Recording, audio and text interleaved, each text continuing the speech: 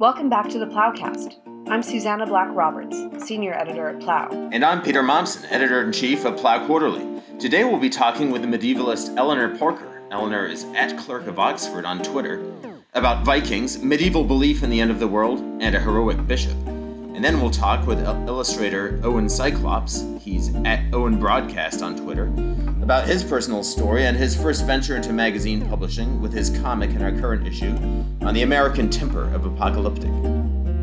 And now, welcome to Eleanor Parker. I should hasten to say that one of the best things that you could do on Twitter would be to follow Eleanor, because one of the things she does in line with this book, The Anglo-Saxon Year, is she tweets some fantastic resources on all the different feast days that you knew of and possibly didn't know of throughout the year. And you will learn immense amounts about just the way that people in an earlier era thought about the church year in a way that I've found both sometimes just hilarious, but then other times like genuinely, spiritually deepening, right? It's a really wonderful project. How did you get into that? I think it's grown over time, really. It was just through my reading of medieval literature, I came to this appreciation of how important the structure of the church year was for medieval experience of time and life, and how important festivals were to these communities, and how that intersects with, the seasons of the natural year, the cycles of time. So it's kind of become an increasing interest of mine just because it's so prevalent in medieval literature and so important to so many different writers. What have been some of the feast days that, sort of became your favorite feast days through this project? Oh, there are quite a few, actually, depending on my mood and depending on the time of year. So I'm really fond of Candlemas. That's one of my favourites. That's something people don't much celebrate anymore, but that's like the end of the Christmas season, commemorating Christ's presentation in the temple. And there's just this beautiful custom of taking candles to church and having them blessed and then taking them home and kind of keeping them all year. And the idea of a sort of festival of light around the beginning of February, when I think that is exactly when you need a festival of light, that's probably one of my favourites. In your article, which ties in, I guess, a little bit in the sense of, looking at life from a different view, from a kind of foreign cultural view, you're writing about an Archbishop of York who's speaking to a very troubled congregation in the year AD 1014. Who is this Archbishop Wulfstan? We kind of first know about him when he comes to prominence as Bishop of London in 996, so right at the end of the 10th century. And then after being Bishop of London for a few years, he became Archbishop of York and Worcester, which made him kind of the second most important ecclesiastic in the land. So he had a kind of a prominent role in public life and in political affairs, as well as obviously as in church affairs as well. One reason that we kind of were so eager for you to write this piece, we wanted a piece that would get back inside the heads of people who thought the world might be ending a long time ago, sympathetically, not in the sense of, oh, those foolish people thought the world was ending and it didn't, but rather, what were they really thinking? And you get the sense that people in England around the year 1014 had ample reason to think the world was ending. What was going on? This was a time in which the circumstances of England in this time were kind of so dire that it really did seem that things couldn't get any worse. And this particular text that I chose to talk about, he kind of gives us this picture of a country in a kind of political collapse and moral collapse and societal collapse, as if everything is just kind of falling apart, mostly under the pressure of repeated Viking raids. The Vikings have been raiding in England for kind of decades, pretty continuously. And what Wulfstan talks about in this sermon is kind of the pressure that has put on English society and on all the different kinds of social bonds that people need to have a flourishing, healthy, peaceful state. All of that stuff is just kind of being put under a kind of unbearable pressure. And he thinks about that very much in apocalyptic terms, that, the world must be getting close to its end now because things are just so bad that, look around you is kind of what he's saying. This is recognizing the signs of the times, seeing just how bad things really are, is just about reckoning with reality, about acknowledging and admitting just how bad things are, and then asking, well, what should we do about it? He actually says kind of almost nothing about the Vikings, even though that's the ostensible threat. What he's really concerned about is what that threat is doing to English society kind of from the inside.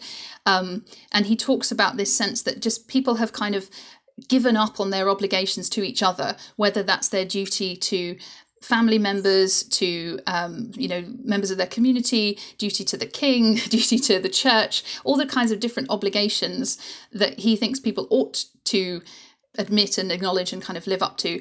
They're turning away from, partly out of fear, partly out of sin and greed and pride and lust and all kinds of other sins which are sort of running rampant as these social bonds which are meant to contain them are sort of breaking down. It's not a warmongering sermon at all. It's not a sermon about like, oh, this is, the Vikings are the Antichrist and they're going to bring the end of the world. It's kind of, look what this is doing to us. And the sermon you're talking about, that's the Sermo Lupi, the Sermon of the Wolf to the English. Could you just talk about this as a document? Yeah, so Wulfstan, at this point in his career, he was Archbishop of York and Worcester, and that's kind of makes him the second most important churchman in England. And Anglo-Saxon archbishops and bishops were very politically engaged, so they were all engaged in kind of, advice to the king, in the writing of laws.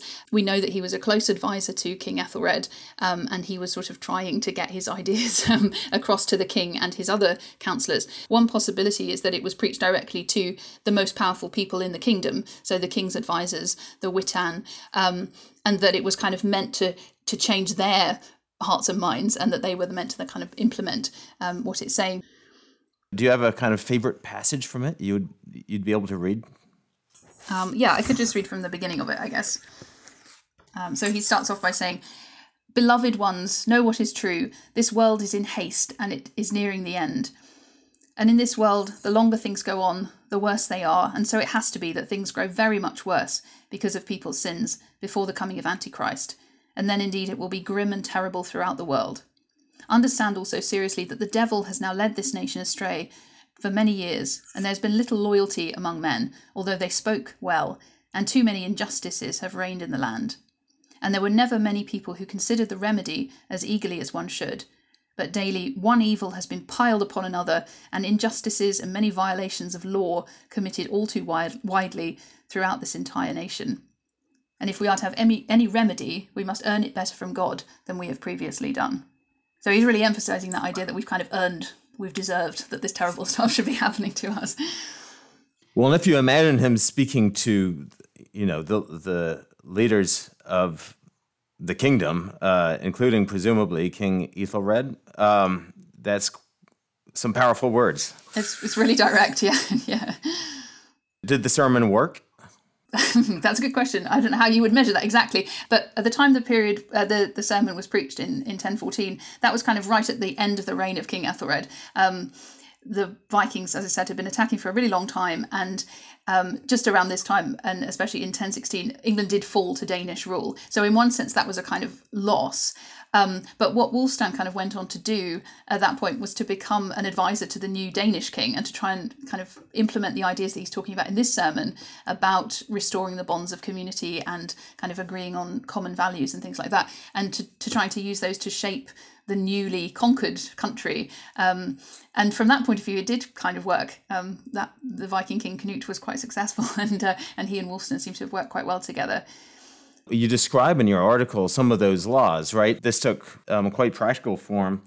So at that point, it's very much about trying to produce a set of common values around which the Danes and the English could unite, because you're in a situation of a country kind of just exhausted by decades of warfare and riven by internal division. And what Wulfstan and Cnut are trying to do in their first law code is to kind of agree on, these are the things that we value, these are the things that we're going to protect, and that's partly sort of social bonds like protection of vulnerable widows or whatever it might be, and making sure that crimes are punished, making sure that the church is getting its proper dues, that taxes are paid at the proper time. So it is very practical. But it's also things like we all agree that we're going to be loyal to the king, and we all agree that our loyalty to God is going to be our kind of ultimate goal. And of course, if you think that a lot of the Vikings were probably newly converted Christians or hadn't been Christians very long, even just getting them to agree to an explicitly Christian form of law was quite an achievement and an important sort of source of unity. Had Cnut himself been converted by that point? Yeah, we don't know exactly. He might have been a Christian from childhood, but he had certainly lived an incredibly violent life up to the point where he became king of England. And he was only about sort of 18 or something at the time he became king. So he was quite young. He'd only really ever experienced warfare. He had no experience of kind of ruling or being a king or the responsibilities of kingship. So a lot of that he had to learn. And probably Wulfstan was one of the most significant people in kind of shaping him into a king. And he did become a sort of a much admired king, and someone who was for centuries afterwards kind of renowned for the justice of his laws, the laws which Wulfstan had sort of helped him to write. One of the backgrounds for us doing a kind of special issue on Apocalypse is that many people, again, as people have repeatedly throughout history, feel that things are ending in a certain way. You have climate change, you have widespread reluctance that you can see in surveys for people to have kids. You have the war in Ukraine right now, which kind of re-ups a whole bunch of issues that people had thought put to bed from the Cold War, including, the real prospect of nuclear war. And on a more conservative front, you have people seeing the kind of demise of a Christian-inflected society reflected both in law and in family life. So a lot of big questions. What were kind of the takeaways for you and from this episode with Wulfstan, the Archbishop of York, but perhaps also some of the other medieval episodes where people kind of thought the end of the world might be coming? For now, because I think a lot of your work has had to do with helping people see the medieval era not as these strange people with unenlightened views, but maybe getting into their heads a bit and perhaps even learning something from them. The thing that I really admire about Wulfstan's sermon is that it's not kind of hopeless. It's not despairing. It's not saying, well, the world is ending and we've all sinned and we've all learned this. That's it. We deserve it. Let's just all, the world will go up in flames, and that's how it ought to be. He's kind of still thinking about things that you can do, even if you feel like the apocalypse is only a couple of decades away. It's like there are still things that matter and still things that are worth doing, even though they don't stave off the apocalypse. They aren't going to kind of keep the darkness away, but they are sort of still valuable and worthwhile and still important because they're right in themselves, as he sees it. These, observing these duties to God and to other people, it's the right thing to do. And also it can kind of do some good in the meantime, because if you want to reconstruct a society, even with the sense that maybe it's not going to last very long, maybe the apocalypse is still not very far away, that doesn't mean it doesn't matter what you do in the meantime.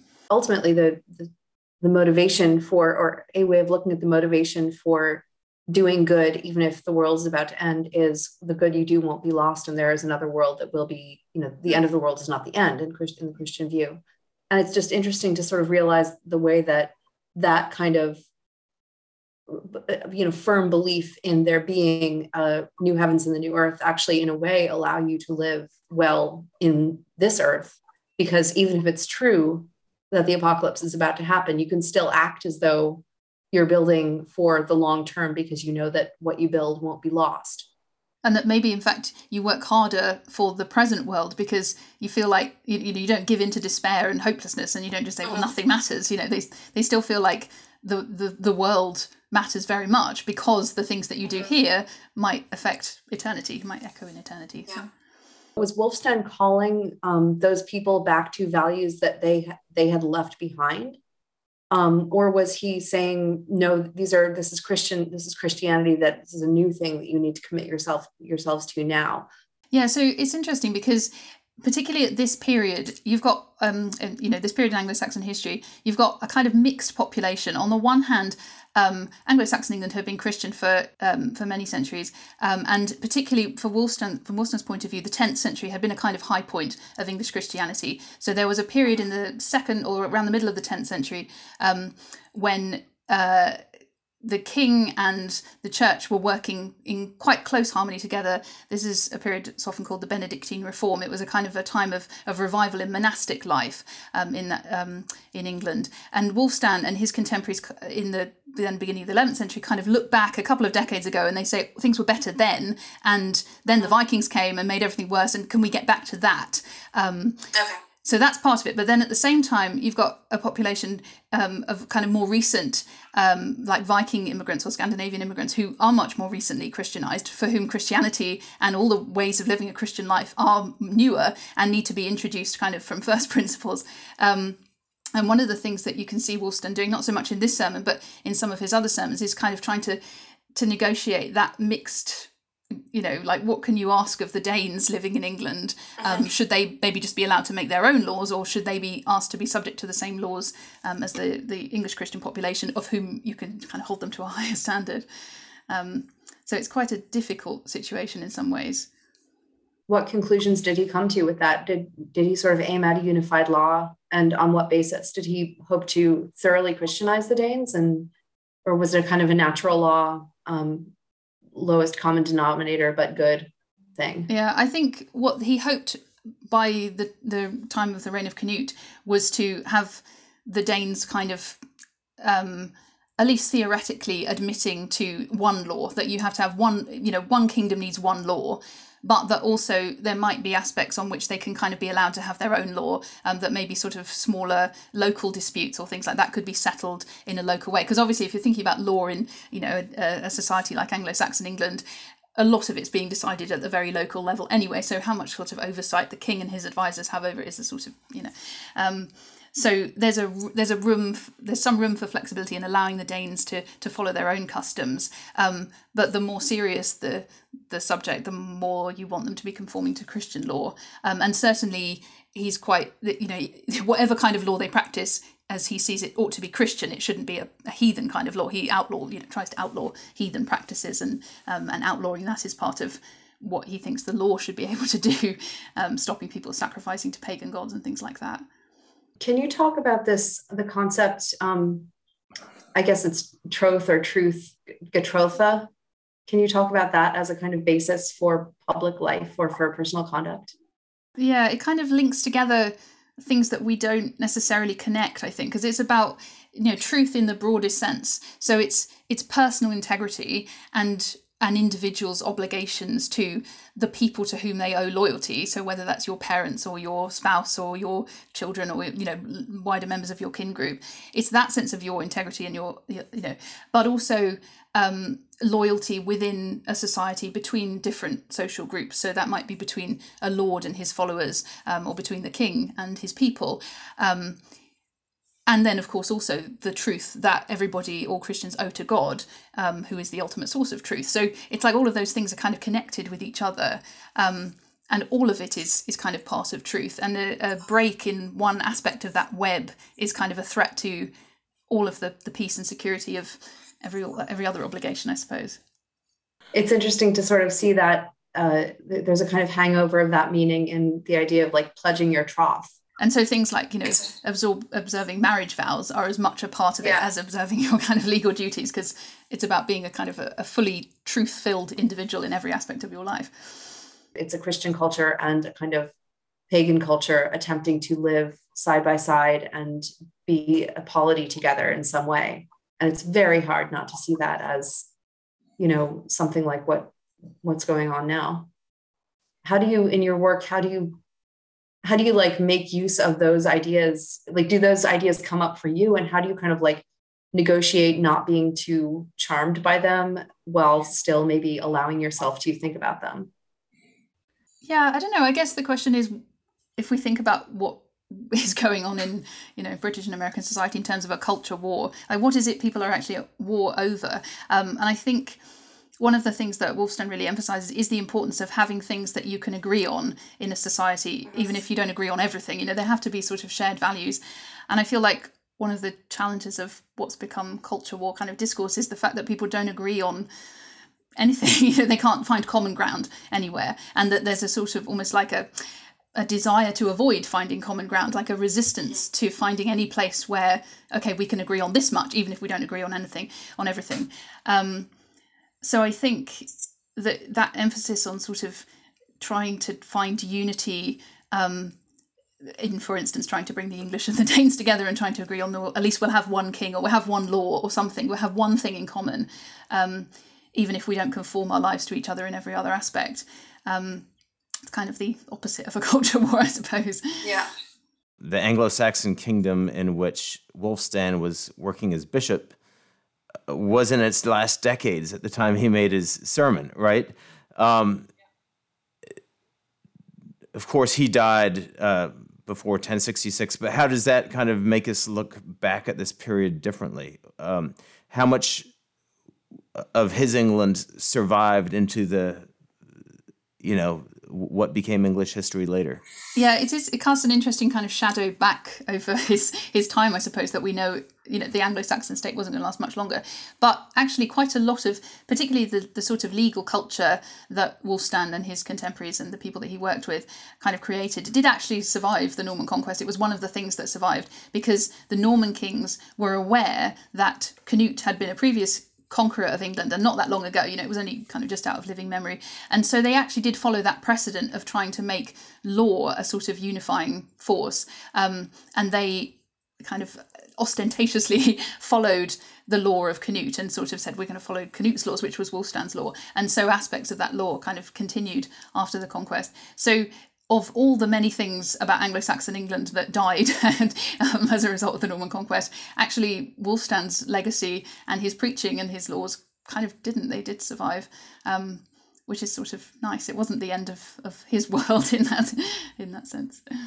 That's amazing. Can you talk about what the kind of character of that law was? Like, in what way would it have been different from the law that prevailed among the Vikings in their homeland, or that they would have preferred? I suppose the difference to a Viking law was that it was, absolutely Christian. So that, the observation of things that we would consider to be more like kind of private, I guess, or sort of church-oriented Christian practices were part of national law. So things like the observance of feast days, paying tithes to the church on particular days, observance of fasting, what support for the church and priests and monasteries and so on like that is kind of written into the law itself. So we started off talking about the importance of feast days, and the very fact that you can kind of lay down, like Wulfstan does in this law, like this is the day on which everyone will be fasting. We're all going to keep 18th of March is the feast of St. Edward or something. Obviously Viking law didn't observe Christian feasts. So that aspect of kind of trying to associate that with the other aspects of law, like punishment for theft or whatever it might be, suggests that all of those kinds of things are integrated. And for Wulfstan, that's really important. I think that sense that like church law is kind of not optional. It's not a private matter. It's something that's a matter for all of society. Is there, obviously our kind of like stereotype of what this kind of thing would have been about was bringing of something like what we might think of as Christian gentleness into Viking culture. Is there any truth to that in from a legal perspective? Yeah, in one sense, in that a lot of it is kind of about trying to prevent people taking the law into their own hands, I suppose. So trying to prevent, say, the feuds that are quite common in pre-Christian Viking culture, where essentially punishment for a crime is up to the family of the victim, and they are entitled to kind of take the punishment as ever they want. So part of these sorts of law codes is about almost like taking that personal element out of it, saying it's, if a wrong is done to a member of your family, you're not failing in your duty to your family if you agree to, say, like for money to be paid rather than for violent revenge to be taken. So that's part of it. I think it's, it's kind of trying to give a more Christian structure to things like settling disputes and wrongs, rather than just allowing people to kind of do it as seem best to them. Well, this has been wonderful. Thank you very much. Great. Thanks very much. Nice to talk to you both. So, welcome to Owen Cyclops, which is not his real name. He is a Christian illustrator living in the woods with his dog and his wife and his baby. You may know him from Twitter, which is definitely where I first ran into him, and where is probably the best place to kind of hunt him down. He's also got a new book out called Channel 1, which I actually got for my then fiance, now husband, for Christmas, and which I cannot recommend enough. One of the reasons that you're on here is that you have a piece in our new Apocalypse issue, which I kind of felt like I'd been wanting to get you to do some kind of cartoon for us for a while, and just the Apocalypse issue seemed like really kind of a perfect intro to Owen for our readers and perfect topic for you. And it was also, you also focused kind of pretty strongly on the American aspect of it, which is one of your recent kind of more intense interests, like the history of American Christianity and how America kind of puts its own spin or own energy behind the more universal Christian teachings. Do you want to talk about that? Like, how did you get to that question? So I became Christian, like I said, a while ago now. And when I first entered that world, I thought, okay, which group do I sign up with? I guess I have to sign up with a group or something. Maybe I don't. And it's kind of funny if you imagine someone like me having grown up not Christian and also in a place and environment where that would be a very weird path for my life to take. I had all these questions that were now suddenly very important, but who do I ask? Because everyone has their own view. Is the Pope the person I'm supposed to be listening to? Or do I join this like Lutheran church down the street? Like, what is that about actually? So because of that, it necessitated me basically going through all of Christian history and building up my understanding of that whole story as a whole. I realized I had the biggest gap in America, the 1800s, basically from the Reformation and Pilgrims leaving to Pentecostals and 1900 American Christianity. And I thought, well, that's weird. I'm American. I've always been really interested in this little world, different groups popping up, to put it lightly. And yeah, information-wise, that's been my main focus for about a year or two now. Have you come to any tentative conclusions? Are you still in sort of seeker mode research mode for that? I wouldn't say I've drawn any conclusions, but I have learned a lot. It's definitely illuminated a lot for me about America. The American character is sort of unique. I guess every country has its own unique character. How the history's played out, and then my own spiritual inclinations. Yeah. Describe your conversion, or like how you got to the Christian thing and from where. I was raised not religious. My parents never talked about God or anything like that. I kind of had the normal conception of religion just being superstition. And when I went to college, I got really depressed. And for some reason, I had this instinct of, there are all these old books around. People must be keeping them around for some reason. I'm going to find the oldest book I can and read it and just see what it says. And I think I actually took my computer out and just Googled what is the oldest book. And it came up as the Tao Te Ching, which is a book of Chinese philosophy. And I read it and I thought, wow, I thought religion was extra stupid, but actually it's this whole other way of peering into this aspect of life that I never realized. And I realized that I had been misled about what religion is in general. And then after that, I pretty much only read religious texts, probably for the rest of my life. Long story short, I got really into Buddhism and doing psychedelics. I was pretty much the Platonic ideal of the nerdy white guy doing acid and mushrooms as part of his spiritual life and having a relationship to Eastern religion. If that's an archetype, that was me 1,000%. I started drifting away from Buddhism for a variety of reasons. Mostly, it wasn't really anything about it being incorrect. I started asking questions that, in my opinion, Buddhism isn't focused around. Those two things mostly being, where did the universe come from? That's part of, who made the universe, that kind of thing. And why does evil exist? Sort of the classic theological questions. Actually, in Buddhism, there's a list of things called the 4 imponderables. It's 4 things that Buddha said, basically, don't think about this. It's not going to help you get enlightened. And where the universe came from is one of them. So I started getting obsessed with these questions, and my boat started drifting further and further away from that island. And then eventually, I couldn't see the island anymore. So I was like, okay, now I'm out here by myself. I thought, I really need some outside force to like help me and guide my life. I thought that I could drive this car myself, but I really can't. I was actually sitting on my bed and I kind of laid out everything I thought, and I was like, wow, that's like really close to Christianity, what I'm describing. Even like, God having some way of like interacting with the world because he cares about humans. And it really kind of weirded me out. And that was like the seed planted that eventually grew into me identifying with it and saying, yeah, this is actually my spiritual path and I think this is real. That's the shortest possible version of that tale.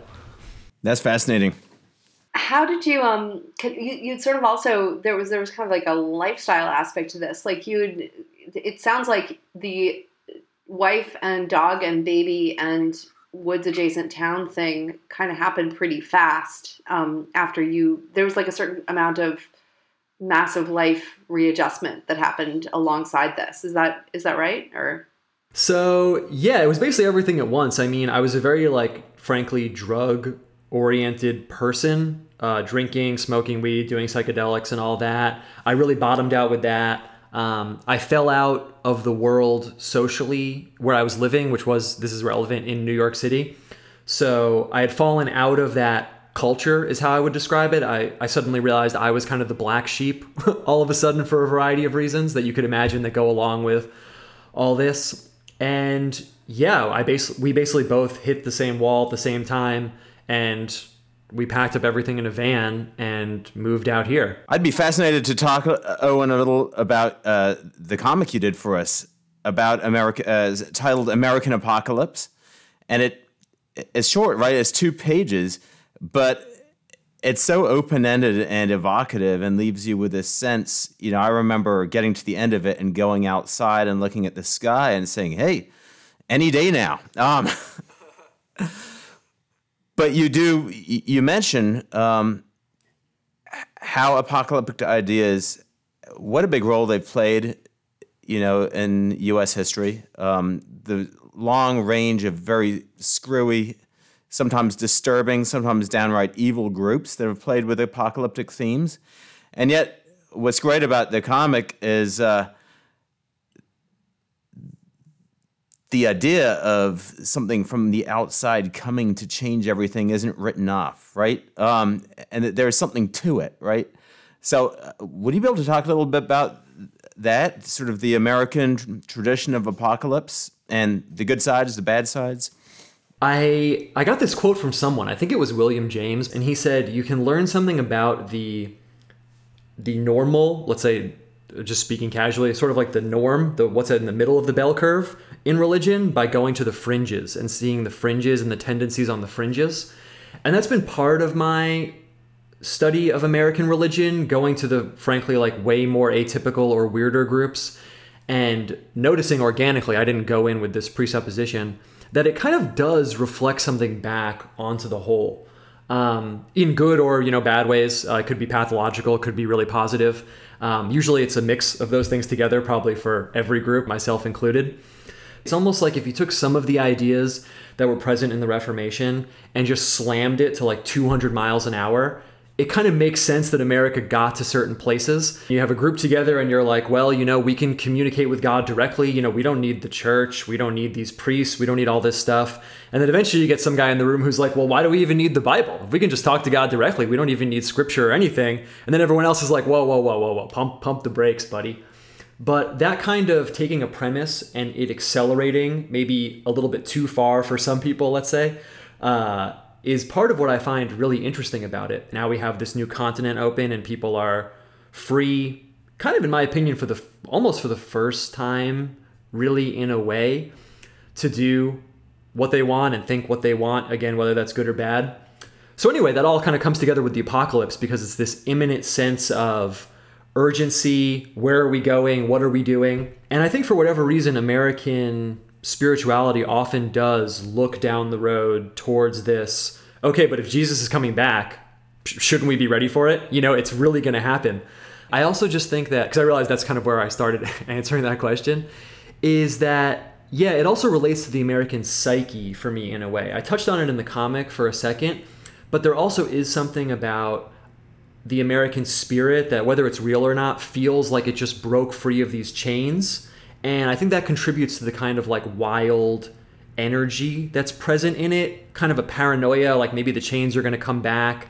And then that paranoia bleeds out into revelation, prophecy. There's a whole history of people, having visions to a pretty crazy extent. I mean, like almost normalized, like, hey, did you go to church on Sunday? Did you have a vision or something? Like, yeah, I did. Let me tell you about it. How do you think about the contrast, or like the question of, is there the sort of the universal nature of the Christian message? Like, obviously Jesus is for everyone. The gospel is the same everywhere. But it's inflected. It sounds to you, how do you sort of understand Christianity in the context of thinking about it in these more culturally specific terms? Yeah, it's only something that vexes me literally every moment of my life. Literally, no exaggeration. It's so interesting because you pick up the Bible and you say, okay, well, I'm just going to read this. I mean, I'll just see what it says. But for me, then suddenly you're 1,000 miles down the road in like weird academic philosophy world, because that inherently entails the historical lens that you're interpreting it through. Also, what do these words even mean? And also, when this person wrote them, what did they mean by them? Do I need to become a scholar of like the time and place this was written to understand this? Well, no, that can't be the case. And then what if I do that, and then that scholarship conflicts with what everyone else thinks the message is? And surely God didn't want everyone to get a PhD in every time and place that the Bible was written in to understand this very simple message, right? Someone might say, well, you actually can't even pick this up and interpret it yourself, because that's not how it's supposed to be. Jesus didn't write the Bible. He left you a church. You're supposed to go to the church, and the church can tell you what it means. How did you, so you are baptized at this point, yeah? Actually, very unpopular with the listeners, probably. I'm actually not baptized. Owen! Yeah, I know. Well, it's interesting because the thing is that, dude, honestly, some people don't know me here. Obviously, maybe most people. So this has actually been kind of like a very big obsession of mine, because, yeah, like I've thought about going down the street to some like Baptist church or whatever and just doing it one weekend, but I kind of feel bad because I'm not like a part of that church. So everything I'm talking about isn't like theoretical. That's also part of why it's interesting. Like sometimes when I talk about this with people, it's on a very like theoretical plane, but I'm like, no, I actually like need to figure out where I'm like taking my baby like to church like this weekend, like right now. So it's been interesting because no, I haven't gotten baptized. My wife and I have talked about it, but I'm kind of floating in this place where I've been wondering, do I have to just pull the trigger? And if there's a group where I don't agree with them like 100% about literally everything, like, does that really matter? I guess not, because obviously we're here to worship God. Like, isn't that kind of weird and obsessive to try and find the perfect group that thinks everything I do about everything? And, who am I? I'm just some guy. But then the flip side of the coin is, so do I just arbitrarily like drive to the church closest to me?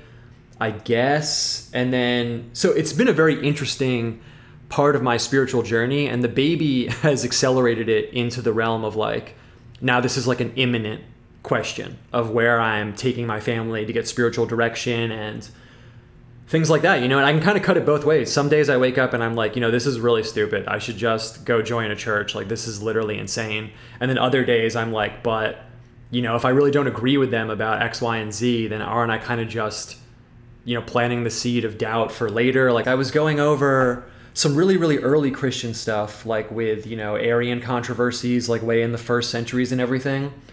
And I found some letter or something where I didn't know we were talking about this, so I didn't pull it up. But I think it was some bishop like in Egypt writing to some other bishop who was like really pumping like, the cracking down on Arianism stuff. And it was interesting because the guy was presenting it as the bishop was saying, look, like you don't need to be like doing this and like making sure that everyone thinks like doctrinally the right X, Y, and Z way. Like, that's not how it's supposed to be. And like, you should just drop this whole thing. And it was so interesting because like, yeah, he's just some random guy. But like, it's interesting because it's like, it raises the question of like, well, does everyone agree with like literally every single thing for every church they go to? And like, what does that mean? And who has the authority to tell you what to believe? And then that ropes back into the whole American thing of like, no one's going to tell me what to do. So it's a crazy interesting topic. It's really fascinating on like every level, all the way from the bottom all the way up to the top.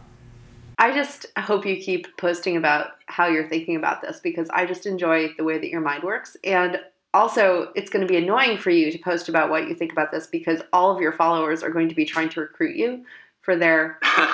And so, I don't know, just keep doing it anyway. At some point, I don't know where exactly you are, but like, I think you would get a kick out of visiting one of the Bruderhofs, so the Bruderhof is the group that publishes Plough, which I am very much not a member of, although I'm very much a fan and kind of adjacent to. So it's an Anabaptist group, and they do the whole holding all things in common thing. So they're like full Acts 2 and 4, living like the early Christians. That's funny because when you first contacted me about Plough, I was like, I thought this was an Anabaptist magazine. But I was looking at the site and I was like, is it? I was like, I can't tell. And then I was like, all right, whatever. Oh, okay. So obviously we got to go more Anabaptist here. So I am a member of that community, the Bruderhof, and we do try to share all things in common, toothbrushes excluded. And yet, one reason that Plough is not just all Anabaptists all the time is we're aware that we're part of the greater body of Christ, and we feel it's important, maybe more important because of this whole church shopping phenomenon you mentioned, this consumerist approach to Christianity, which so much goes against what the Holy Spirit was starting at the first Pentecost. It's maybe more important than ever to find common ground and emphasize points of unity than ever. And that's what we need to do. We need to encourage each other that there's real flesh and blood reality to living out our Christianity. There's places you can see it, and it's not that the doctrinal differences don't matter. They do, but from an Anabaptist point of view, they matter a lot less than how we're living our lives as brothers and sisters, trying to follow Jesus, trying to do what he says in the Sermon on the Mount. And so that's really where Plough comes from, which is why Susannah and I can have our Anabaptist Anglican fights from time to time on this podcast. Yeah, well, it's so interesting, the community thing. For 90+% of my life, I mean, like, my religion was just something I did in my room alone with some books, like literally, like no exaggeration. So the idea of other people being involved in my spiritual life and having a community is really interesting and strange. I've come around to seeing why it's essential, obviously, over time. But for me, spirituality and like being alone were like tethered together intimately for essentially all of my spiritual life. If someone asked me, what's your spiritual life? I'd say, well, there's my bedroom and I read stuff in there alone. That's basically it. Right. And Christianity kind of explodes that, doesn't it? Because you have this communion of saints and then you have to start dealing with them. Yeah, exactly. Well, thanks a lot, Owen. This has been a really great conversation. And if you're ever up in New York State and want to, come and see some Anabaptists, you'd be very welcome up here. Yeah, I should do that, man.